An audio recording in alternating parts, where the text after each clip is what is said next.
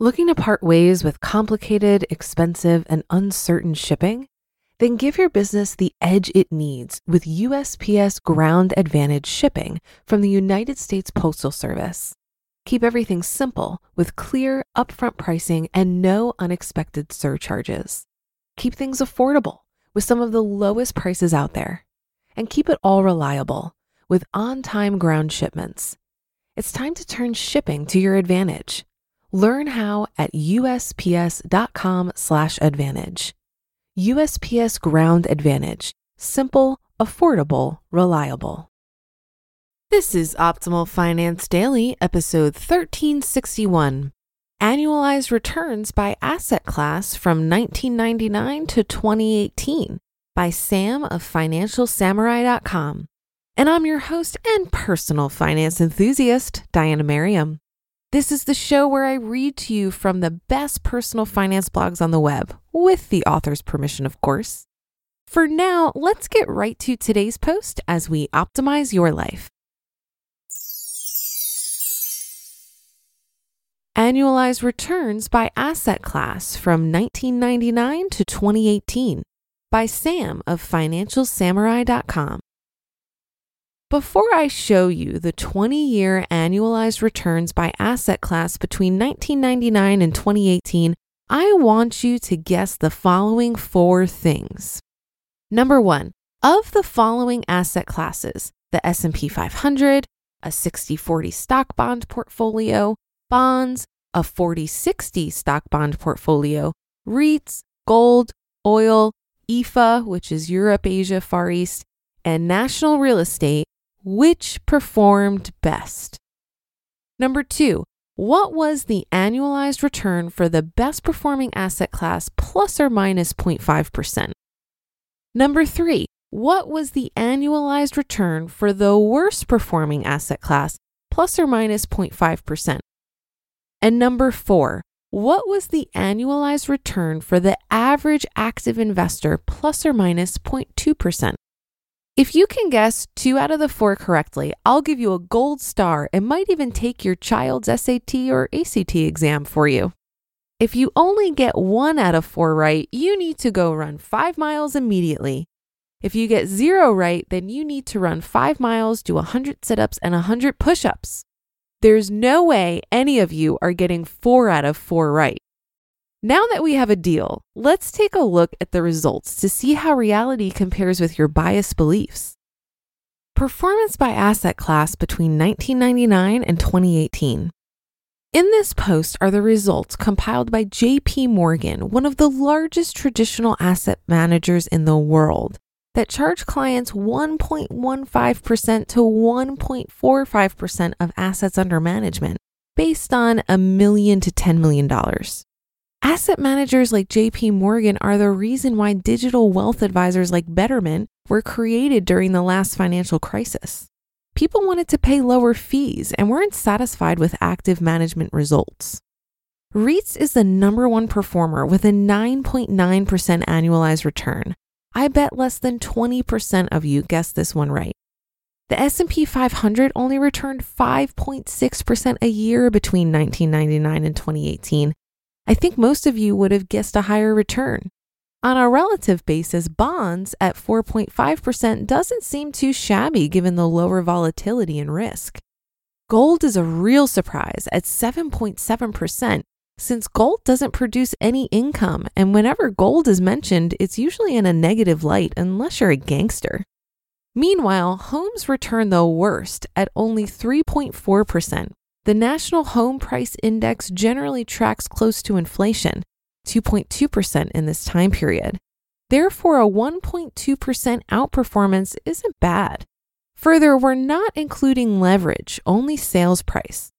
What's most interesting to me about this chart is how REITs have outperformed homes by 6.5% for 20 years. That goes to show that professional real estate managers can add tremendous value. The outperformance also partially explains why experienced individuals who know how to bargain, remodel, expand, and predict demographic changes often prefer real estate as well. Finally, it's no surprise to me that the average active investor has only returned 1.9% a year during this time period. Trading in and out of investments is a losing proposition long-term due to timing errors and fees. Figuring out when to buy is hard enough. Having to figure out when to sell and then get back in consistently is impossible. The inability to consistently outperform the market is the reason why the vast majority of us should stick to a proper asset allocation model based on our risk tolerance and our goals in life. Our core tax-advantaged retirement portfolios should be mostly left alone. I'm talking about our 401k, IRA, Roth IRA, SEP IRA, 403b, and so forth. For our after-tax investments, it's worth adjusting our strategies based on a purpose, such as getting more conservative if buying a house within the next 12 months. Why I chose 1999 as the starting point. In addition to the fact that JP Morgan has already crunched the numbers for me, 1999 as a starting point is significant for me because it coincides with my graduation from college and when I started to aggressively invest my savings.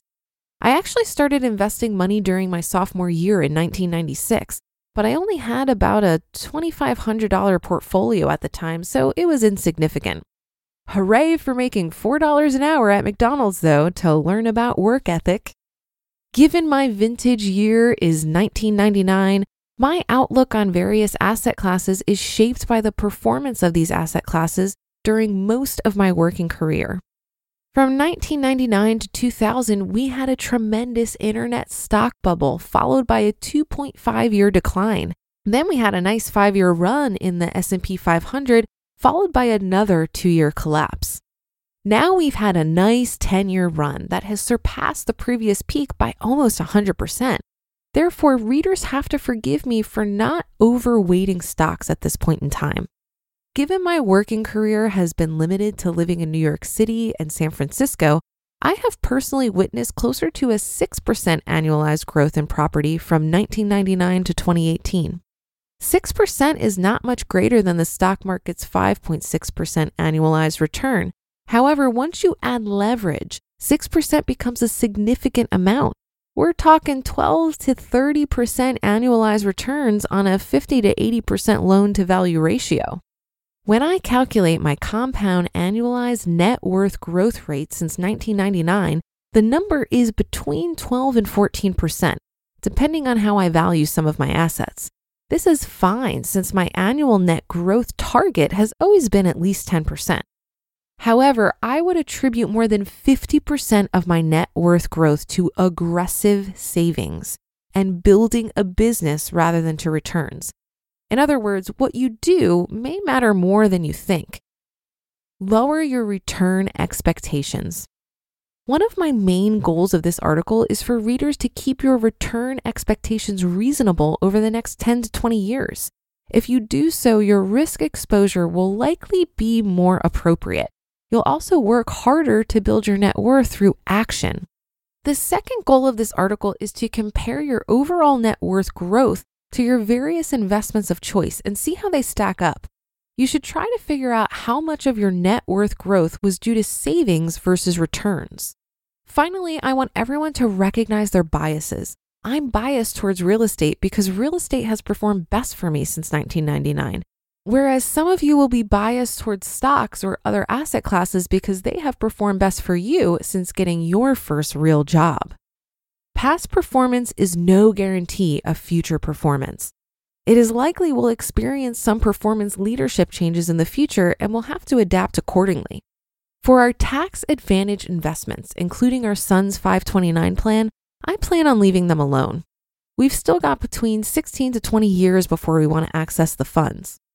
For our after-tax investments, I'm reducing exposure to stocks, increasing exposure to cash and short-term treasuries, diversifying our real estate exposure across non-coastal cities through specialty REITs and real estate crowdfunding, and constantly looking for ocean view fixers in San Francisco. I'm sure I'll be kicking myself in 10 years from now if I don't buy at least one more ocean view fixer today. I just love the combo of identifying high growth potential investments and boosting returns through rehabbing.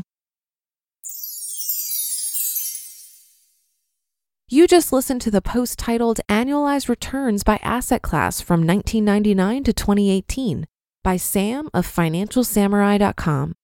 Looking to part ways with complicated, expensive, and uncertain shipping? Then give your business the edge it needs with USPS Ground Advantage shipping from the United States Postal Service. Keep everything simple with clear, upfront pricing and no unexpected surcharges. Keep things affordable with some of the lowest prices out there. And keep it all reliable with on-time ground shipments. It's time to turn shipping to your advantage. Learn how at USPS.com/advantage. USPS Ground Advantage. Simple, affordable, reliable. If you've been using Mint to manage your finances, I've got some bad news. Mint is shutting down. But now for the good news. There's a better alternative. Our sponsor, Monarch Money. Mint users are turning to Monarch Money and loving it. Maybe you're saving for a down payment, a wedding, a dream vacation, your kids' college. I've found that Monarch makes it so easy to help you reach your financial goals, whatever they are. I definitely wouldn't be able to allocate my finances or plan as clearly without help from Monarch. In fact, Monarch is the top-rated all-in-one personal finance app. It gives you a comprehensive view of all of your accounts, investments, transactions, and more. Create custom budgets, set goals, and collaborate with your partner. And now get an extended 30-day free trial when you go to monarchmoney.com/OFD. After trying out Monarch for myself, I understand why it's the top-rated personal finance app. And right now, get an extended 30-day free trial when you go to monarchmoney.com/OFD. That's monarchmoney.com/OFD for your extended 30-day free trial. As with the last Financial Samurai article, I just had to consult my friend Frank Vasquez over at the Risk Parity Radio podcast, who is simply much more knowledgeable than me when it comes to analysis of different asset classes. Which on a side note just goes to show that you don't need to know everything about money to be good with money. This community is filled with money nerds who are willing to help out, and Frank is one of my absolute favorites. I mentioned to Frank that I thought it was a bit unfair to start this analysis in 1999, right before the dot-com crash. But also, I'm biased towards total market index funds as my preferred investment vehicle.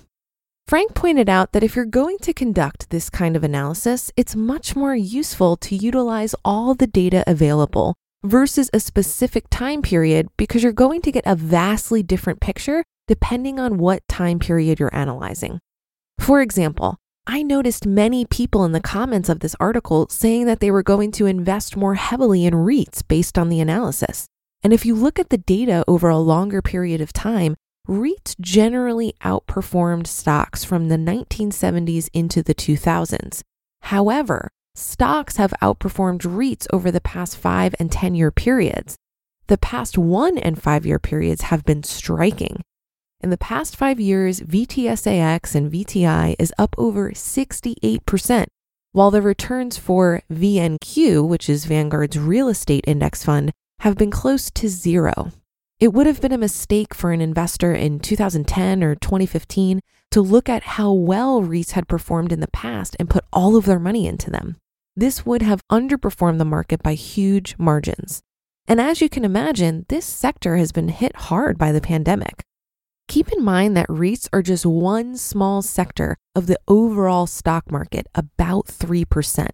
And are actually included in VTI and VTSAX in about that proportion. In any given period, some sectors of the market will perform better than others. But unless you have a crystal ball and can predict pandemics, you won't be able to know in advance which sector is going to overperform. That's why I like total market index funds. You're just buying all of the sectors. The other more meta problem here is that Financial Samurai's analysis seems to assume a lump sum investment in 1999, and that was all the investing they did. In fact, most investors are putting in smaller amounts over the course of a long period, and that alone will contribute to far different performance results. So these kinds of analyses never really capture the experience of someone fully funding an IRA or 401k every year for 20 years, which ends up being a lot smoother ride. Sam also states that we will likely experience some performance leadership changes in the future and will have to adapt accordingly. But I'm not so sure that resonates with me. I'm investing to beat inflation and let the power of compound interest grow my money over the long term. I'm not necessarily trying to get the absolute highest rate of return or beat the market. If I am constantly changing up my investments to adapt to changing asset class leadership, I think it would drive me crazy.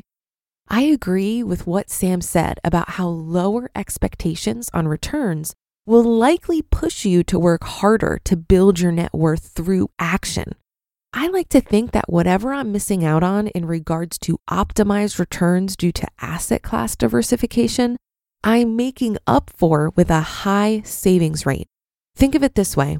If person A saves $100 with a 50% return, and person B saves $150 with a 10% return, who is better off? It's person B. And that's a wrap for another Monday show. Have a great rest of your day and start to your week. And I'll be back tomorrow as usual, where your optimal life awaits.